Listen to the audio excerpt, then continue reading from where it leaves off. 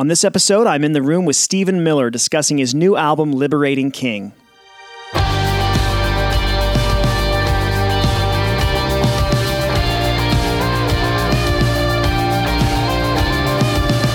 Welcome to In the Room, episode number 28. I'm Ryan Hughley, and I'm the founding and lead pastor of Redemption Bible Church just outside Chicago. You can find me at ryanhughley.com and also on Twitter and Instagram at @RyanHughley. That's Hugley. If you're new to the podcast, my goal is to bring you in the room for conversations with interesting people. I talk with pastors, professors, authors, and artists about their stories, their crafts, and how they do what they do. This week, I'm in the room with Stephen Miller. He's the worship pastor at Real Life Church in Austin, Texas. In addition to his pastoral responsibilities, Stephen is also a songwriter, a coach, and an author. And he has a brand new album out this week titled Liberating King. In our conversation, we're discussing how to cultivate relationships when you're leading artists, how to foster the relationship between the worship leaders and the lead pastor, and how this new project, Liberating King, came together. Stay tuned to the end of this episode to hear how you can win one of 3 free copies of Liberating King and to hear my concluding thoughts on my conversation with Stephen. Now I want to invite you in the room for my conversation with Stephen Miller.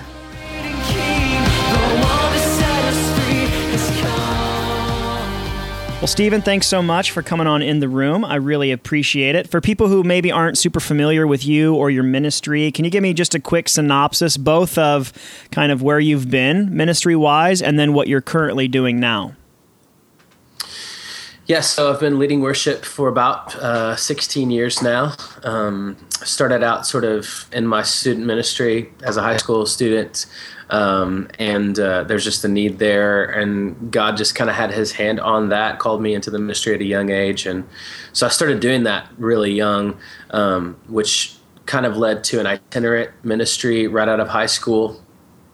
So I did that for a few years, started going to a church called the Austin Stone in Austin, Texas, learned a ton about leading worship there, and then took my first full-time ministry job in a local church in Houston in 2006. Did that for 3 years there, went back on the road for a little bit, and then God moved my family up to St. Louis, where we were for about 5 years at a church called The Journey there with Darren Patrick. And man, loved that. It was simultaneously 5 of the best and 5 of the hardest years of our life. Grew so much, in a lot of ways kind of became who I am as a worship leader, as a husband. Our family really grew there, both literally and figuratively. Yeah. We went from 2 kids to 5 kids. Awesome. And adopted 2 boys from Ethiopia, and then had our 5th kid in October of 2013, and sort of started to realize, hey, you know what, being 1,200 miles away from home, from my wife's family, was a little bit not where we needed to be at that time. And so began to ask the Lord to open up an opportunity for us to move back to Austin. And so here we are now, have been here for about 9 months back in Austin, Texas, and sort of doing a lot of different types of things here. I started a ministry called Rooted Network that we're kind of getting off the ground to equip worship leaders from all different types of the spectrum,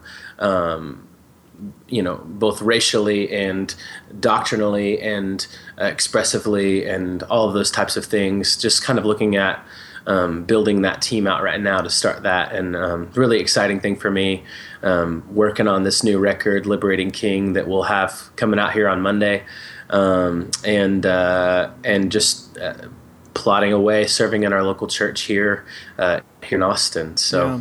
I know you mentioned your adoption earlier on. I know that that's a cause that's near to your heart, obviously, and your family very much so. What's been in that process, as I know that lots of people are in different stages of thinking about that, considering that. What's been most surprising to you in walking through that process on your own?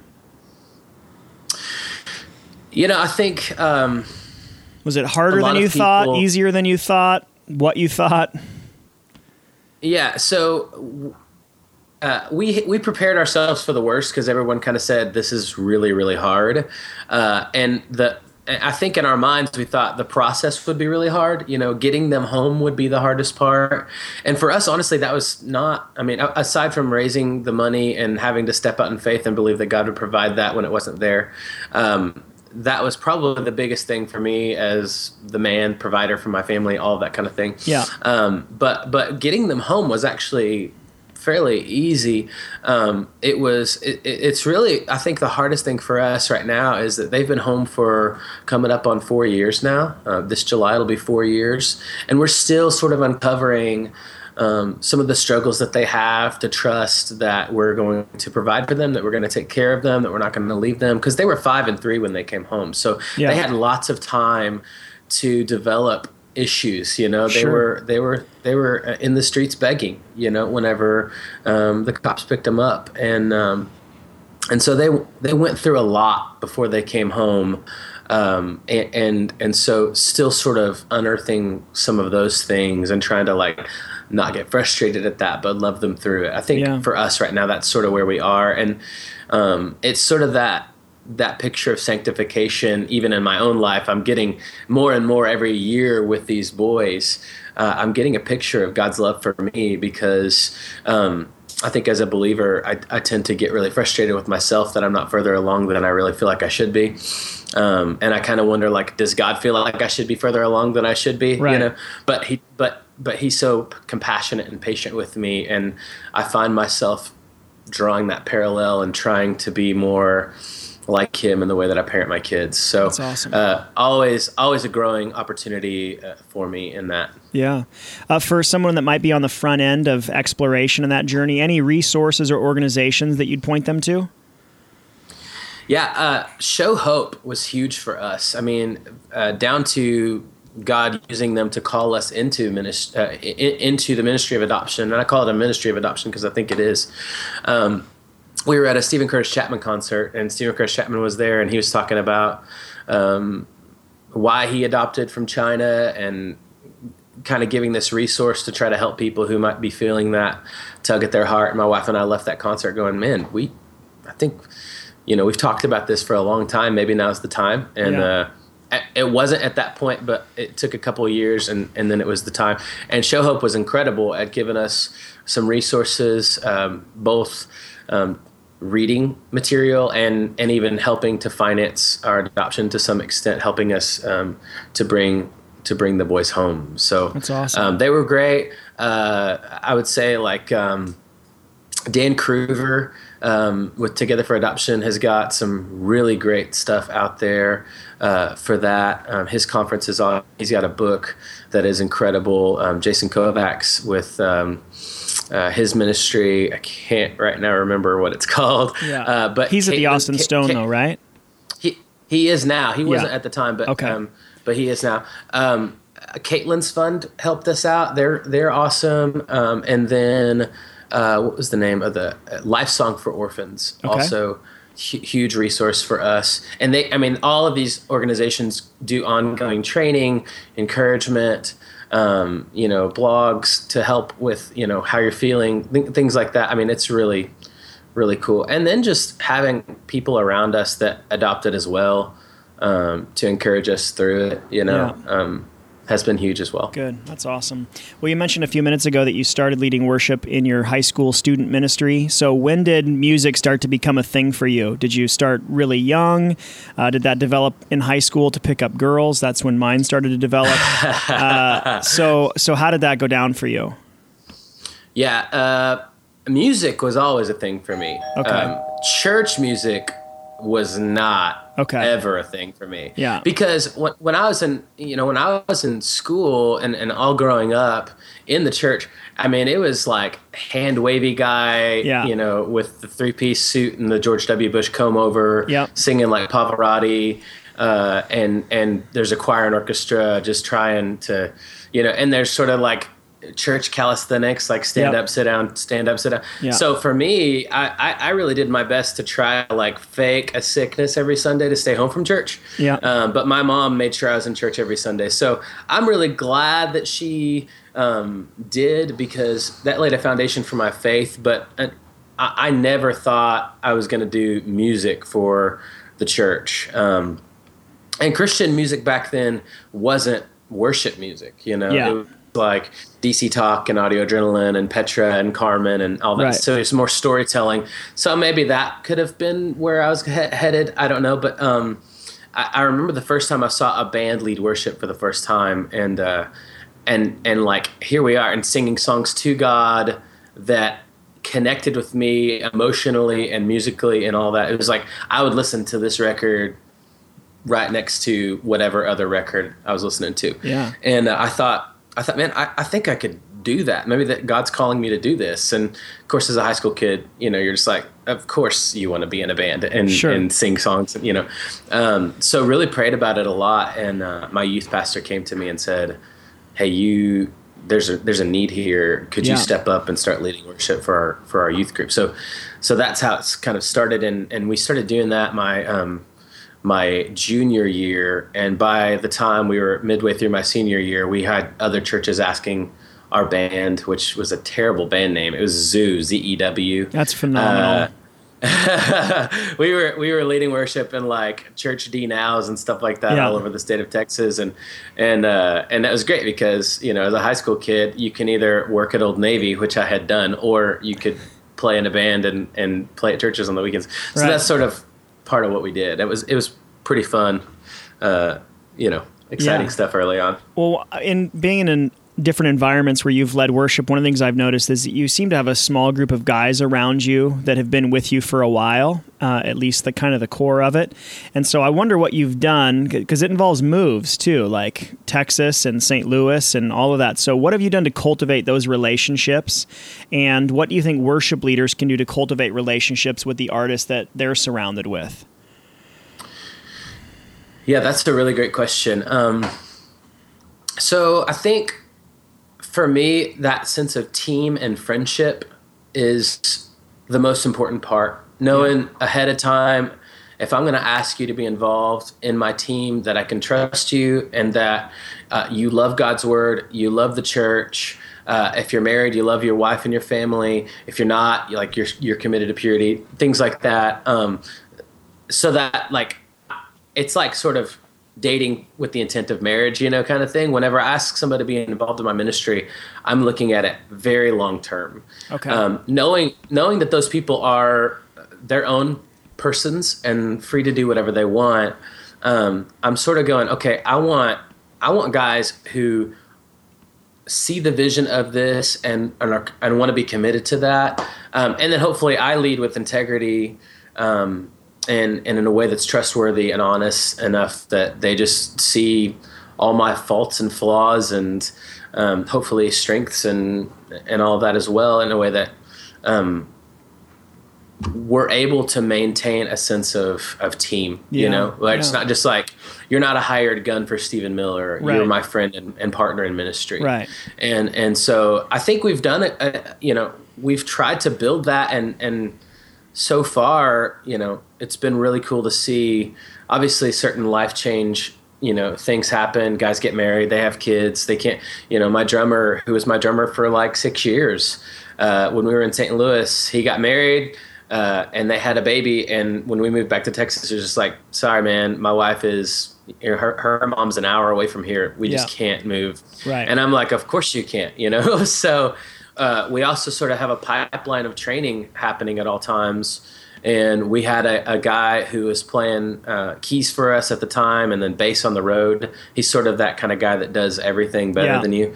And so I just said, hey, Ryan, would you like to move down with us and take over the drum throne or whatever you want to call it? Yeah. And it's like, yeah, totally. So it's sort of like we're always trying to replicate and reproduce ourselves. Yeah. And that for me is so key to what I do. Yeah. So when you pour into guys, they feel a sense of team and wanting to stay apart, stay together. Tell me a little bit about how you do that, because I know especially, especially if you are involved in ministry, like Sunday's always coming. There's another service to get ready. There's a new crop of songs to run, whatever it is that you have going on. I know that it can be easy for people in ministry in general, but worship leaders maybe in particular, to really kind of put the Sunday and the task before the person. That's easy to do because the task is, it's one of those few, like there's a new service coming every single Sunday. So what have been some ways that you've kind of been able to combat that and really invest in that friendship piece? Yeah.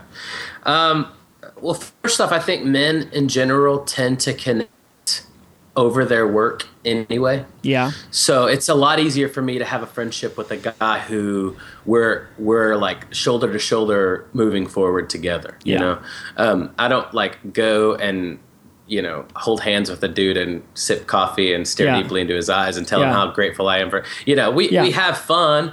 I think partly I'm a major extrovert. Okay. And so I thrive on that time together with my team. And because they're my team, they also tend to be my closest friends. Yeah. And so we kind of get jazzed on the creative process together, just really enjoy hanging out and talking about creative ideas. And sometimes that like gets old to our wives because they're just like, can we talk about something other than music? Right. But whenever you're passionate about something, it's like a built-in affinity group, Sure. And so I think that helps a lot. We have like barbecues, and I love to cook, and so have my guys over for dinner and their wives over for dinner and stuff like that pretty regularly. Whenever it's time to go see a movie or whatever, very rarely do my wife and I not say, hey, let's invite so-and-so or so-and-so, or the whole group, and so I think that helps, totally, quite a bit. Well, one thing about you is that you've worked with a number of pastors, and I'm sure that there's been a range of experiences, but even if it hasn't really been the case for you, it's sadly common for there to be an immense amount of tension between a worship leader or worship leaders and oftentimes kind of the lead preaching pastor.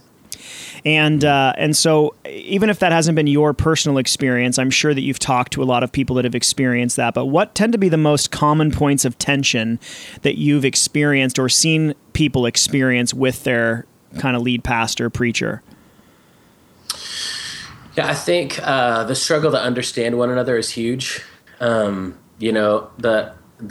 worship leader, kind of thinks like their work is really important, and the pastor, and perceives the pastor to think that it's not, and the pastor's sitting there going, what does that guy do all day? That's a big one. And the worship leader's like, well, you're just writing a sermon all day, like, kind of thing. But the reality is that both roles, if you're loving the church properly, are going to include a lot more than the other might assume. And usually their personalities are quite a bit different,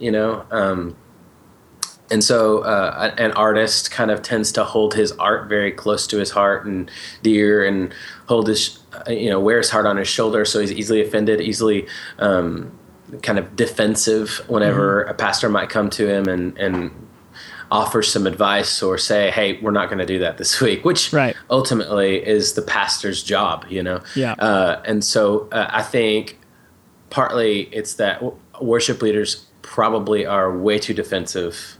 Pastors, I think a lot of times don't have time to, strive to understand their worship leader. And think the best of them initially, rather than immediately jumping to the worst possible conclusion or getting frustrated. So open communication, I think, is the biggest thing. There to be a sense of mutual respect and trust and friendship, even not necessarily the kind of friendship that says, oh, we're going to go to like the Bahamas together once a year. But like, what I'm going through. I know what you're going through. We're praying for each other. We believe the best about each other, and we're unwaveringly for one another. I think that's probably the big one.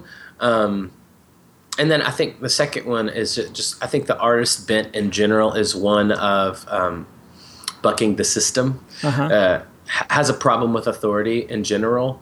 And so it's really hard for an artist temperament type person to just like submit to the authority that God's placed over them. And sometimes that's exactly what God's got them in that place to learn. A lot of worship leaders feel that they should have already arrived and don't need the feedback of someone who's been in ministry longer than them, who God's placed over them. And so there's just sort of this constant chip on their shoulder where they feel like everyone's against them. Yeah. And I mean, I've walked that, so I know how that feels. But the truth is, like, there's no perfect job, no perfect pastor, no perfect worship leader. And so there's always going to be that tension. And really it comes down to constantly placing yourself in a position of humility to submit to God's authority over your life and understand that God has placed authority over your life that you may or may not agree with all the time, but that doesn't mean that you don't have to follow it. Yeah, absolutely. Well, I want to talk about the new record, Liberating King. But before we kind of jump into that, a while back you wrote a book called Worship Leaders, We Are Not Rock Stars, which was a great book. But I wanted to ask you kind of how you prevent that mentality in your own ministry. Is there anything in particular that you do? Because we're here to talk about an album that you're releasing. You're going to travel and tour, all of the same things that like rock stars would do. An increasing number of worship leaders and people in ministry are doing as well. So how do you prevent that just in your own life and ministry from a perception standpoint, but even also just in your own heart as well? Yeah, I mean, I guess you can try to control how people perceive you, but that's tough. It's usually a failure. Yeah, you know, people are going to assume what they assume. So I'll start with what I can actually do and actually control. And the first thing is, I mean, I am married to probably the most amazing woman that God could have ever allowed me to marry. Definitely the most amazing woman that God could have ever. That was we'll edit that part out in case she hears it. Yeah. She, and you know, she knows me better than anybody. Yeah. She knows whenever I'm missing the mark, maybe even just a little bit, like getting a couple degrees off, and helps me kind of recorrect before I'm way off, you know, which is huge. I mean, even down to like running an idea by her and her being like, I don't think that's the best idea, you know, and me being the artist that I am sometimes have been like, no, it is the best idea, and I do it anyway. And then like it goes horribly awry, and she's like, I told you it wasn't the best idea. So I guess over the years I've tried to learn to trust her in that, and that really helps.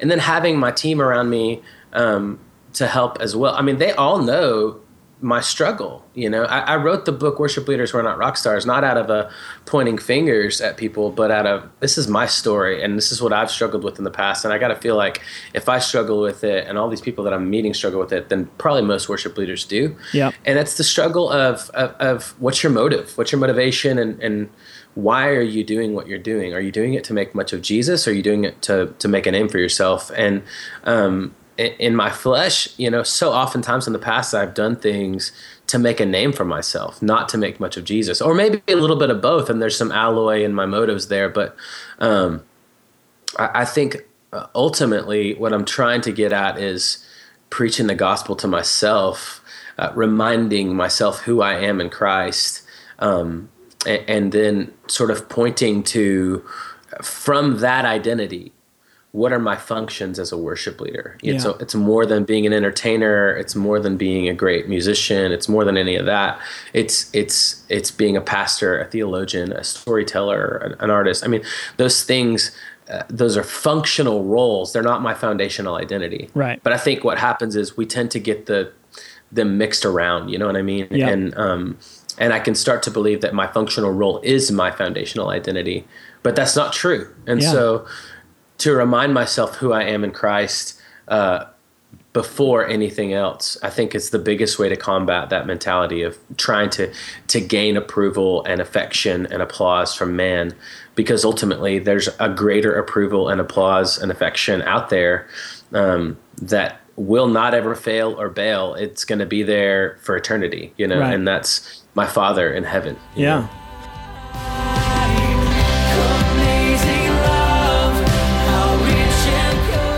Hey, it's me, Ryan, again. Sorry to interrupt, but I need your help.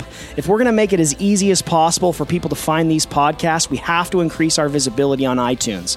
So do me a favor, if you're enjoying this episode, will you take 60 seconds, log on to iTunes, and leave me a short review? It's that simple. Every review makes a huge impact. Keep spreading the word, and thanks for your support. Now back to the conversation.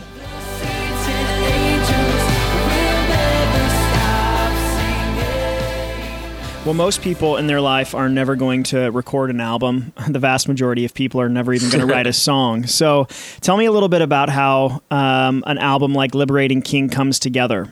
So like, for instance, when did you start writing the songs that have made their way onto this record?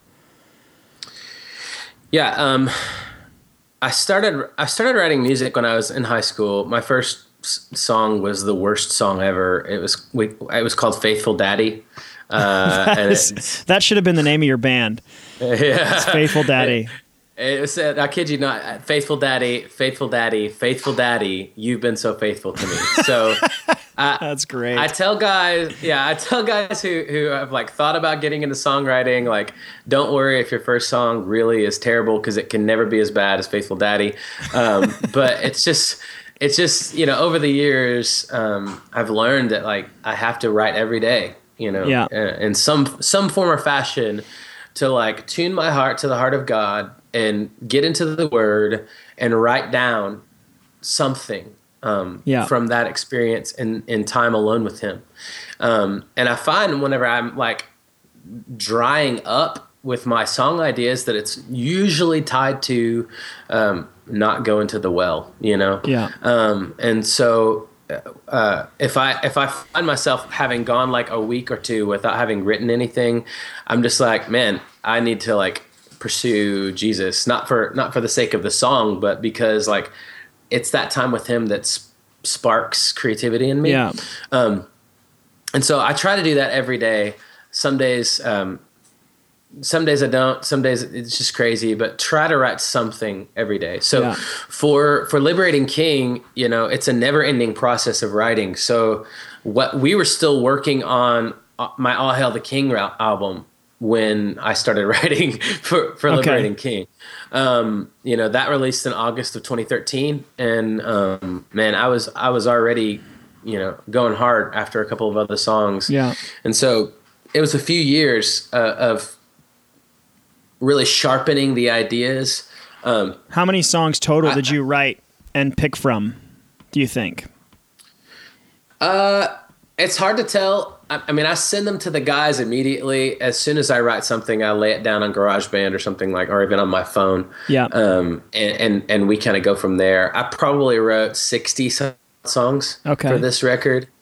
Not knowing what the theme of the album was going to be, but we started to pick up a theme, and I started writing a book at the same time, which will release next year, of the same name, Liberating King. And so as I was sort of meditating on that, a lot of these songs started to come from that, you know what I mean? Do you tend to write songs alone, or do you do a lot of co-writing? I'm actually, this record, I have one co-write, with a guy named Ross King, who I wrote Nothing Can Slow You Down off the last record with. He's written a lot of really good stuff, that you'll hear. Clear the Stage, Jimmy Needham.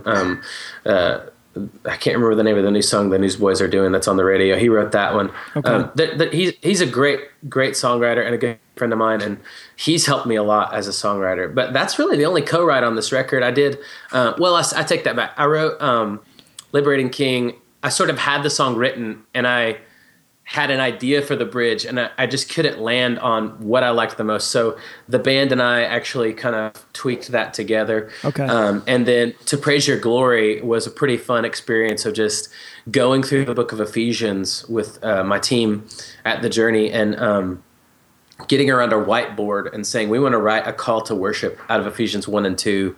And just took a day and wrote that song on a whiteboard. So, but everything else on the record is me. And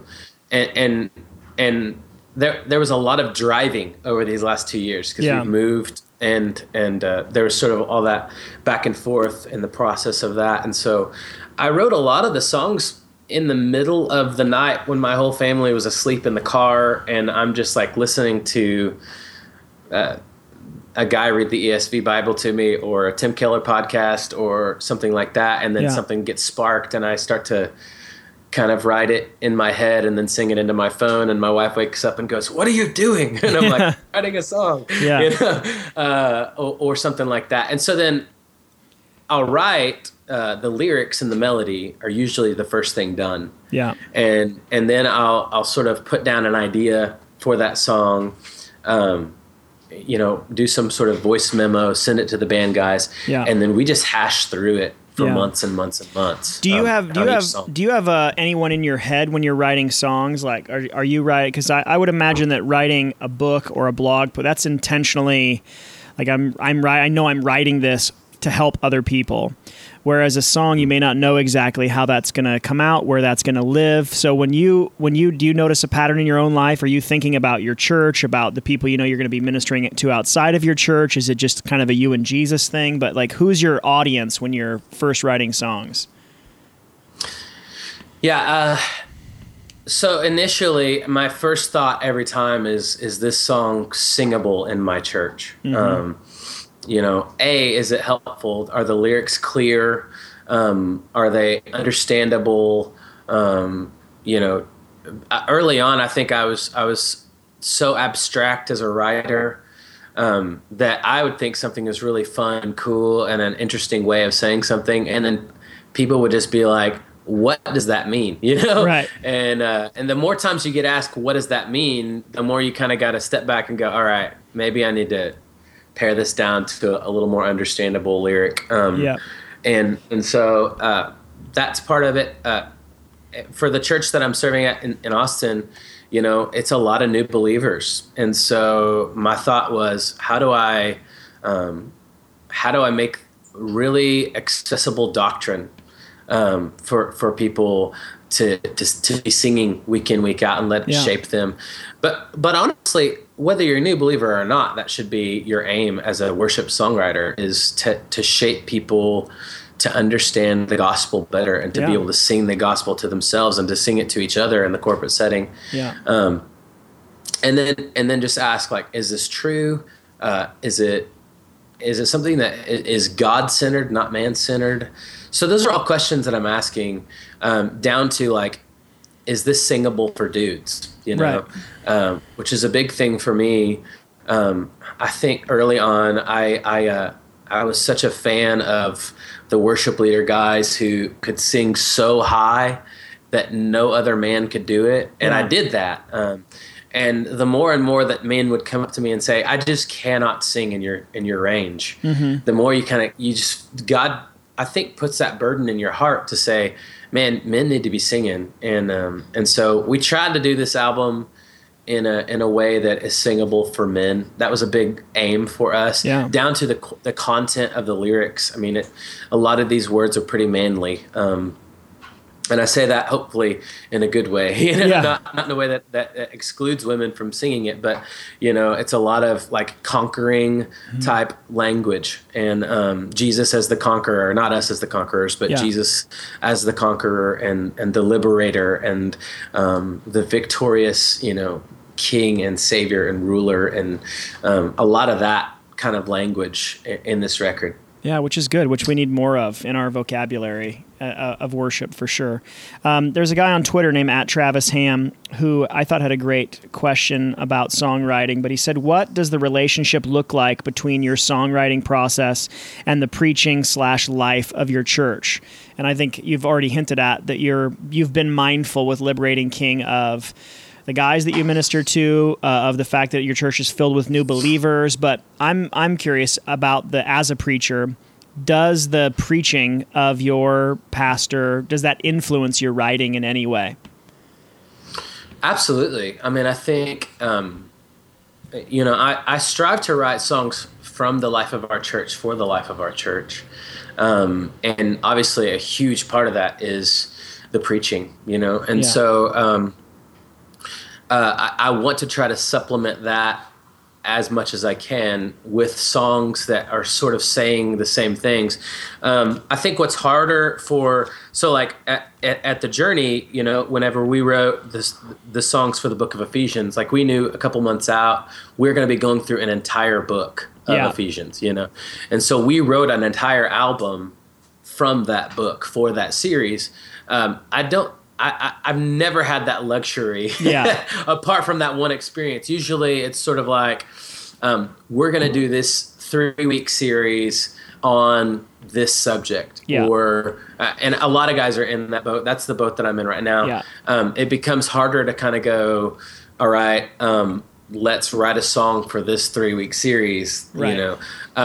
But to say, okay, let's plan songs that work with that. And if God allows a song to come from that experience, it would probably be mostly like post-series kind of thing. Truth is truth, no matter where you are in sermon series or preaching series. Yeah. You hope that works itself out in your singing. Yeah.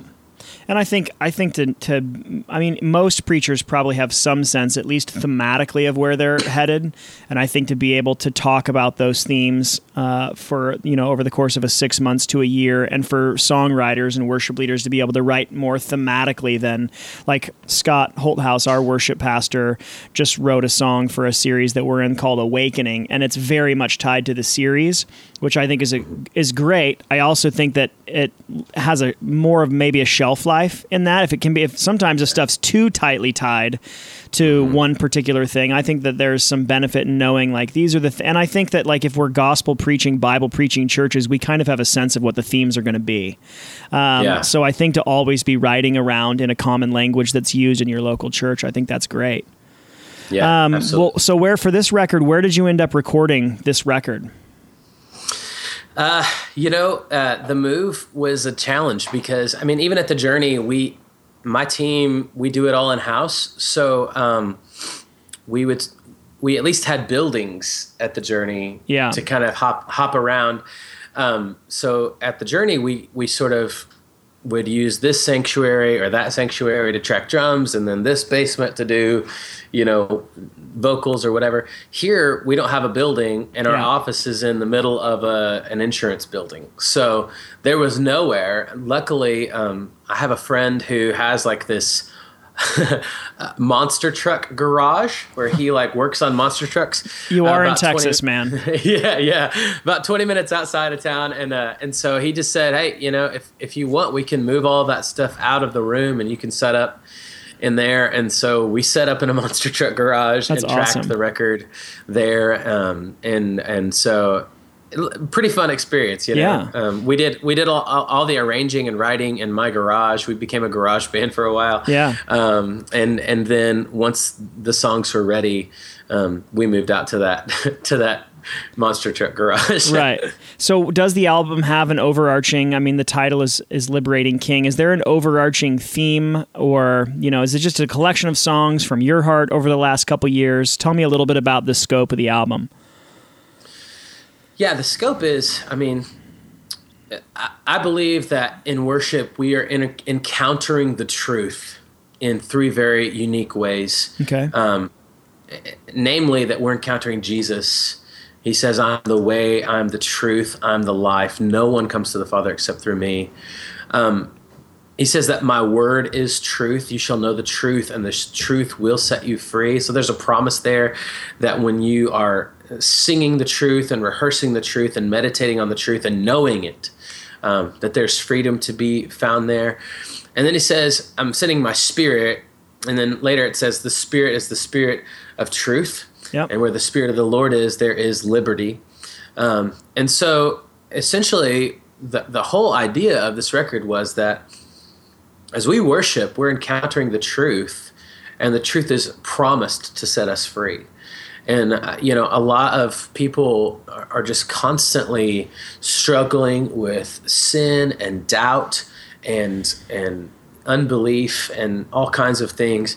And so we wanted to write songs that were just packed with truth, that Jesus is the liberator. He's the one who has come to set us free, is committed to that freedom. It's for freedom that he set us free. And so that's a big promise. We wanted to be singing about that. Yeah. That Jesus isn't just some dude up in heaven who's disinterested in our struggles and our fears and our doubts, but he is here with us now, able to help and wanting to help. Yeah. And he's given us worship to be a big part of that. And so, it talks a lot. I mean, I said earlier, it's just about the liberating power of Jesus, of the cross, of the Spirit, of the Word. And it's just very full of gospel truth that I really pray God will use to set people free from a lot of different types of things. What's your favorite song on the album and why? That's good. I know that's probably pretty hard to pick, but if you've got a couple, give me a couple. Yeah, man. That's kind of like going like, which one of your kids do you like the best? So as far as like, it's actually the only non-corporate worship song on the record, I would say probably. It's Only Sinless One. Okay. It's track 2, and it's just, very, very cool, poetic song. Who has swallowed death in victory and nailed it to his cross. Our God, he isn't safe, but he is good. Engraved upon our hearts, the gravity of love, descended from your... I probably like Jesus Reigns Supreme the most. We haven't actually done it corporately yet, so I've yet to see how people will respond to it. But as far as my own personal enjoyment of it, I love that song. I love the feel of it. I love the lyrics. It's written from Colossians 1, just talking about the supremacy of God, the preeminence of God, of Christ, and just the power that he has to hold it all together. He is supreme, There's no one above him. And I love that just huge picture of Jesus.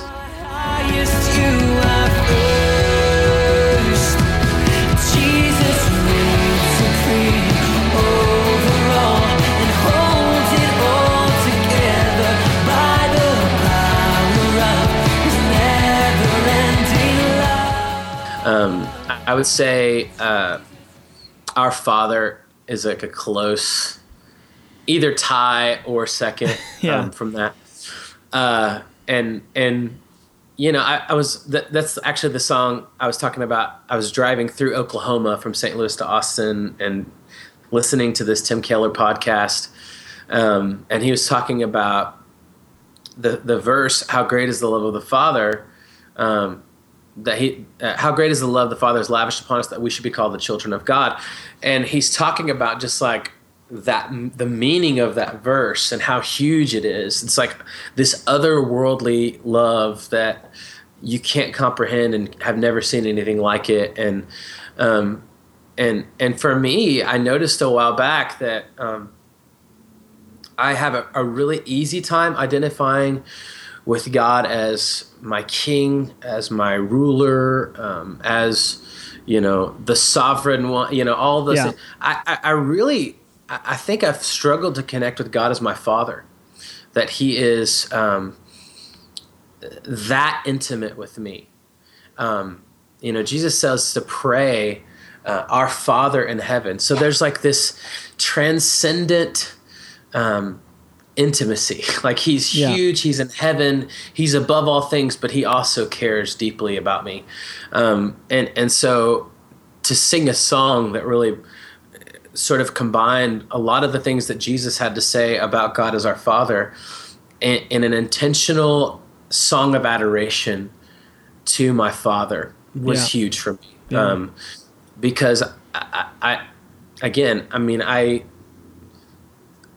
I think that honors a God who is so loving and so wise and so in tune with everything that you need and everything that you care about. There's nothing too small, and so I just wanted to honor the Father in that, and I think that it's meant a lot to me. Yeah, because I would just never sing to him. I'd never pray to him. I would, I'd start every prayer, Lord, and Jesus says to start every prayer, Father, Right. So. Us grace, so we cry, holy Father, after all you've done. That's good. Well, just kind of in closing, we've got people listening that I'm sure aspire to a similar ministry to what God's built through you. And so what would you tell someone that aspires to, being a worship leader in a church, being a worship pastor, being on staff full time, but also maybe doing some traveling, making records, songwriting, all that? When you think about that person, basically you, probably 10, 15 years ago, what advice would you give? Yeah, I have a couple of things that I tend to tell young worship leaders, and every worship leader really, because you never really outgrow these things. But the first is work on your theology as much as your theory. Yeah, that's good. You need to know the Bible, as much as if not more than your instrument, your craft, your art. You need to know God's word. Because God's word is what God has promised to use to change lives, more than your voice, more than your guitar, more than your song, anything like that. I would say the second thing, work on your character as much as your talent.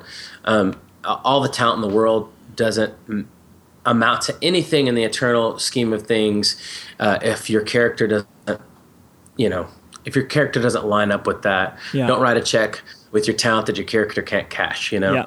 And then the third thing I would say is get a coach, somebody who has been in ministry longer than you've been alive, and that you're honest with about your struggles, shortcomings, all those things, who can help you, who can point out things whenever you're sort of missing the mark, who are not afraid to be honest or kick you in the pants whenever you're, getting off track. That's huge. Having somebody that you give the freedom to speak into your life, because the truth is there are going to be people constantly speaking into your life. Yep.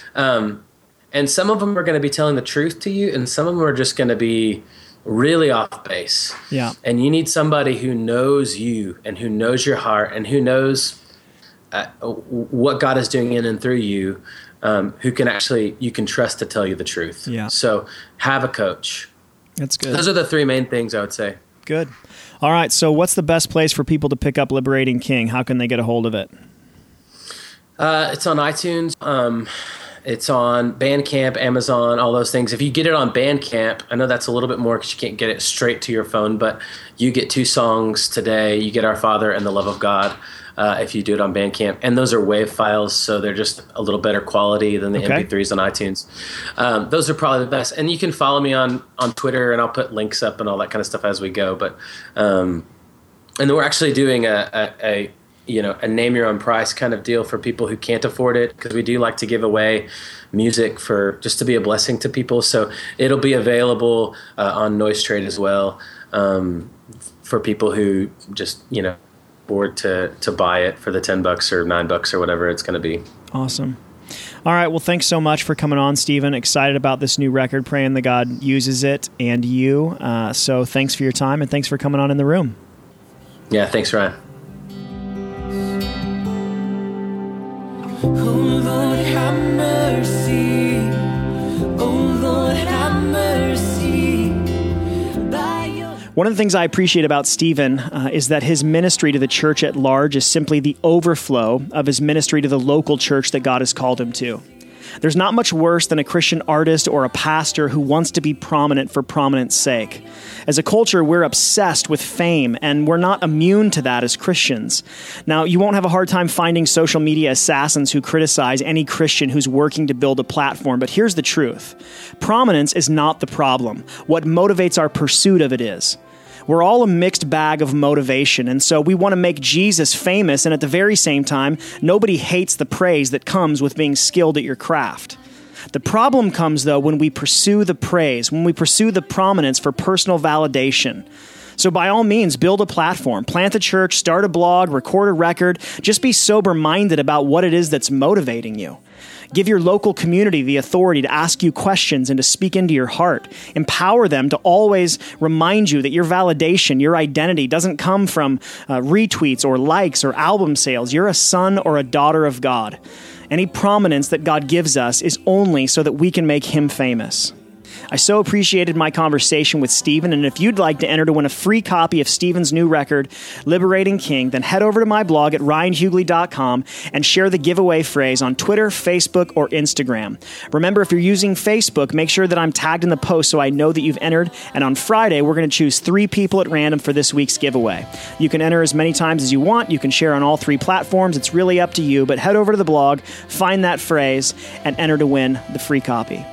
Well, that's it for this episode, but don't forget there's lots of ways that you can connect with me. You can follow me on Twitter and Instagram at Ryan Hughley. You can stay up to date on upcoming episodes by liking our Facebook page at facebook.com/ITR podcast. And you can always find more content and show notes on my blog at ryanhughley.com. We're going to be back next week with episode number 29 and my conversation with author Gloria Furman to discuss her new book, The Pastor's Wife, Strengthened by Grace for a Life of Love. Until then, it's an honor to learn with you. I love you, and thanks for listening.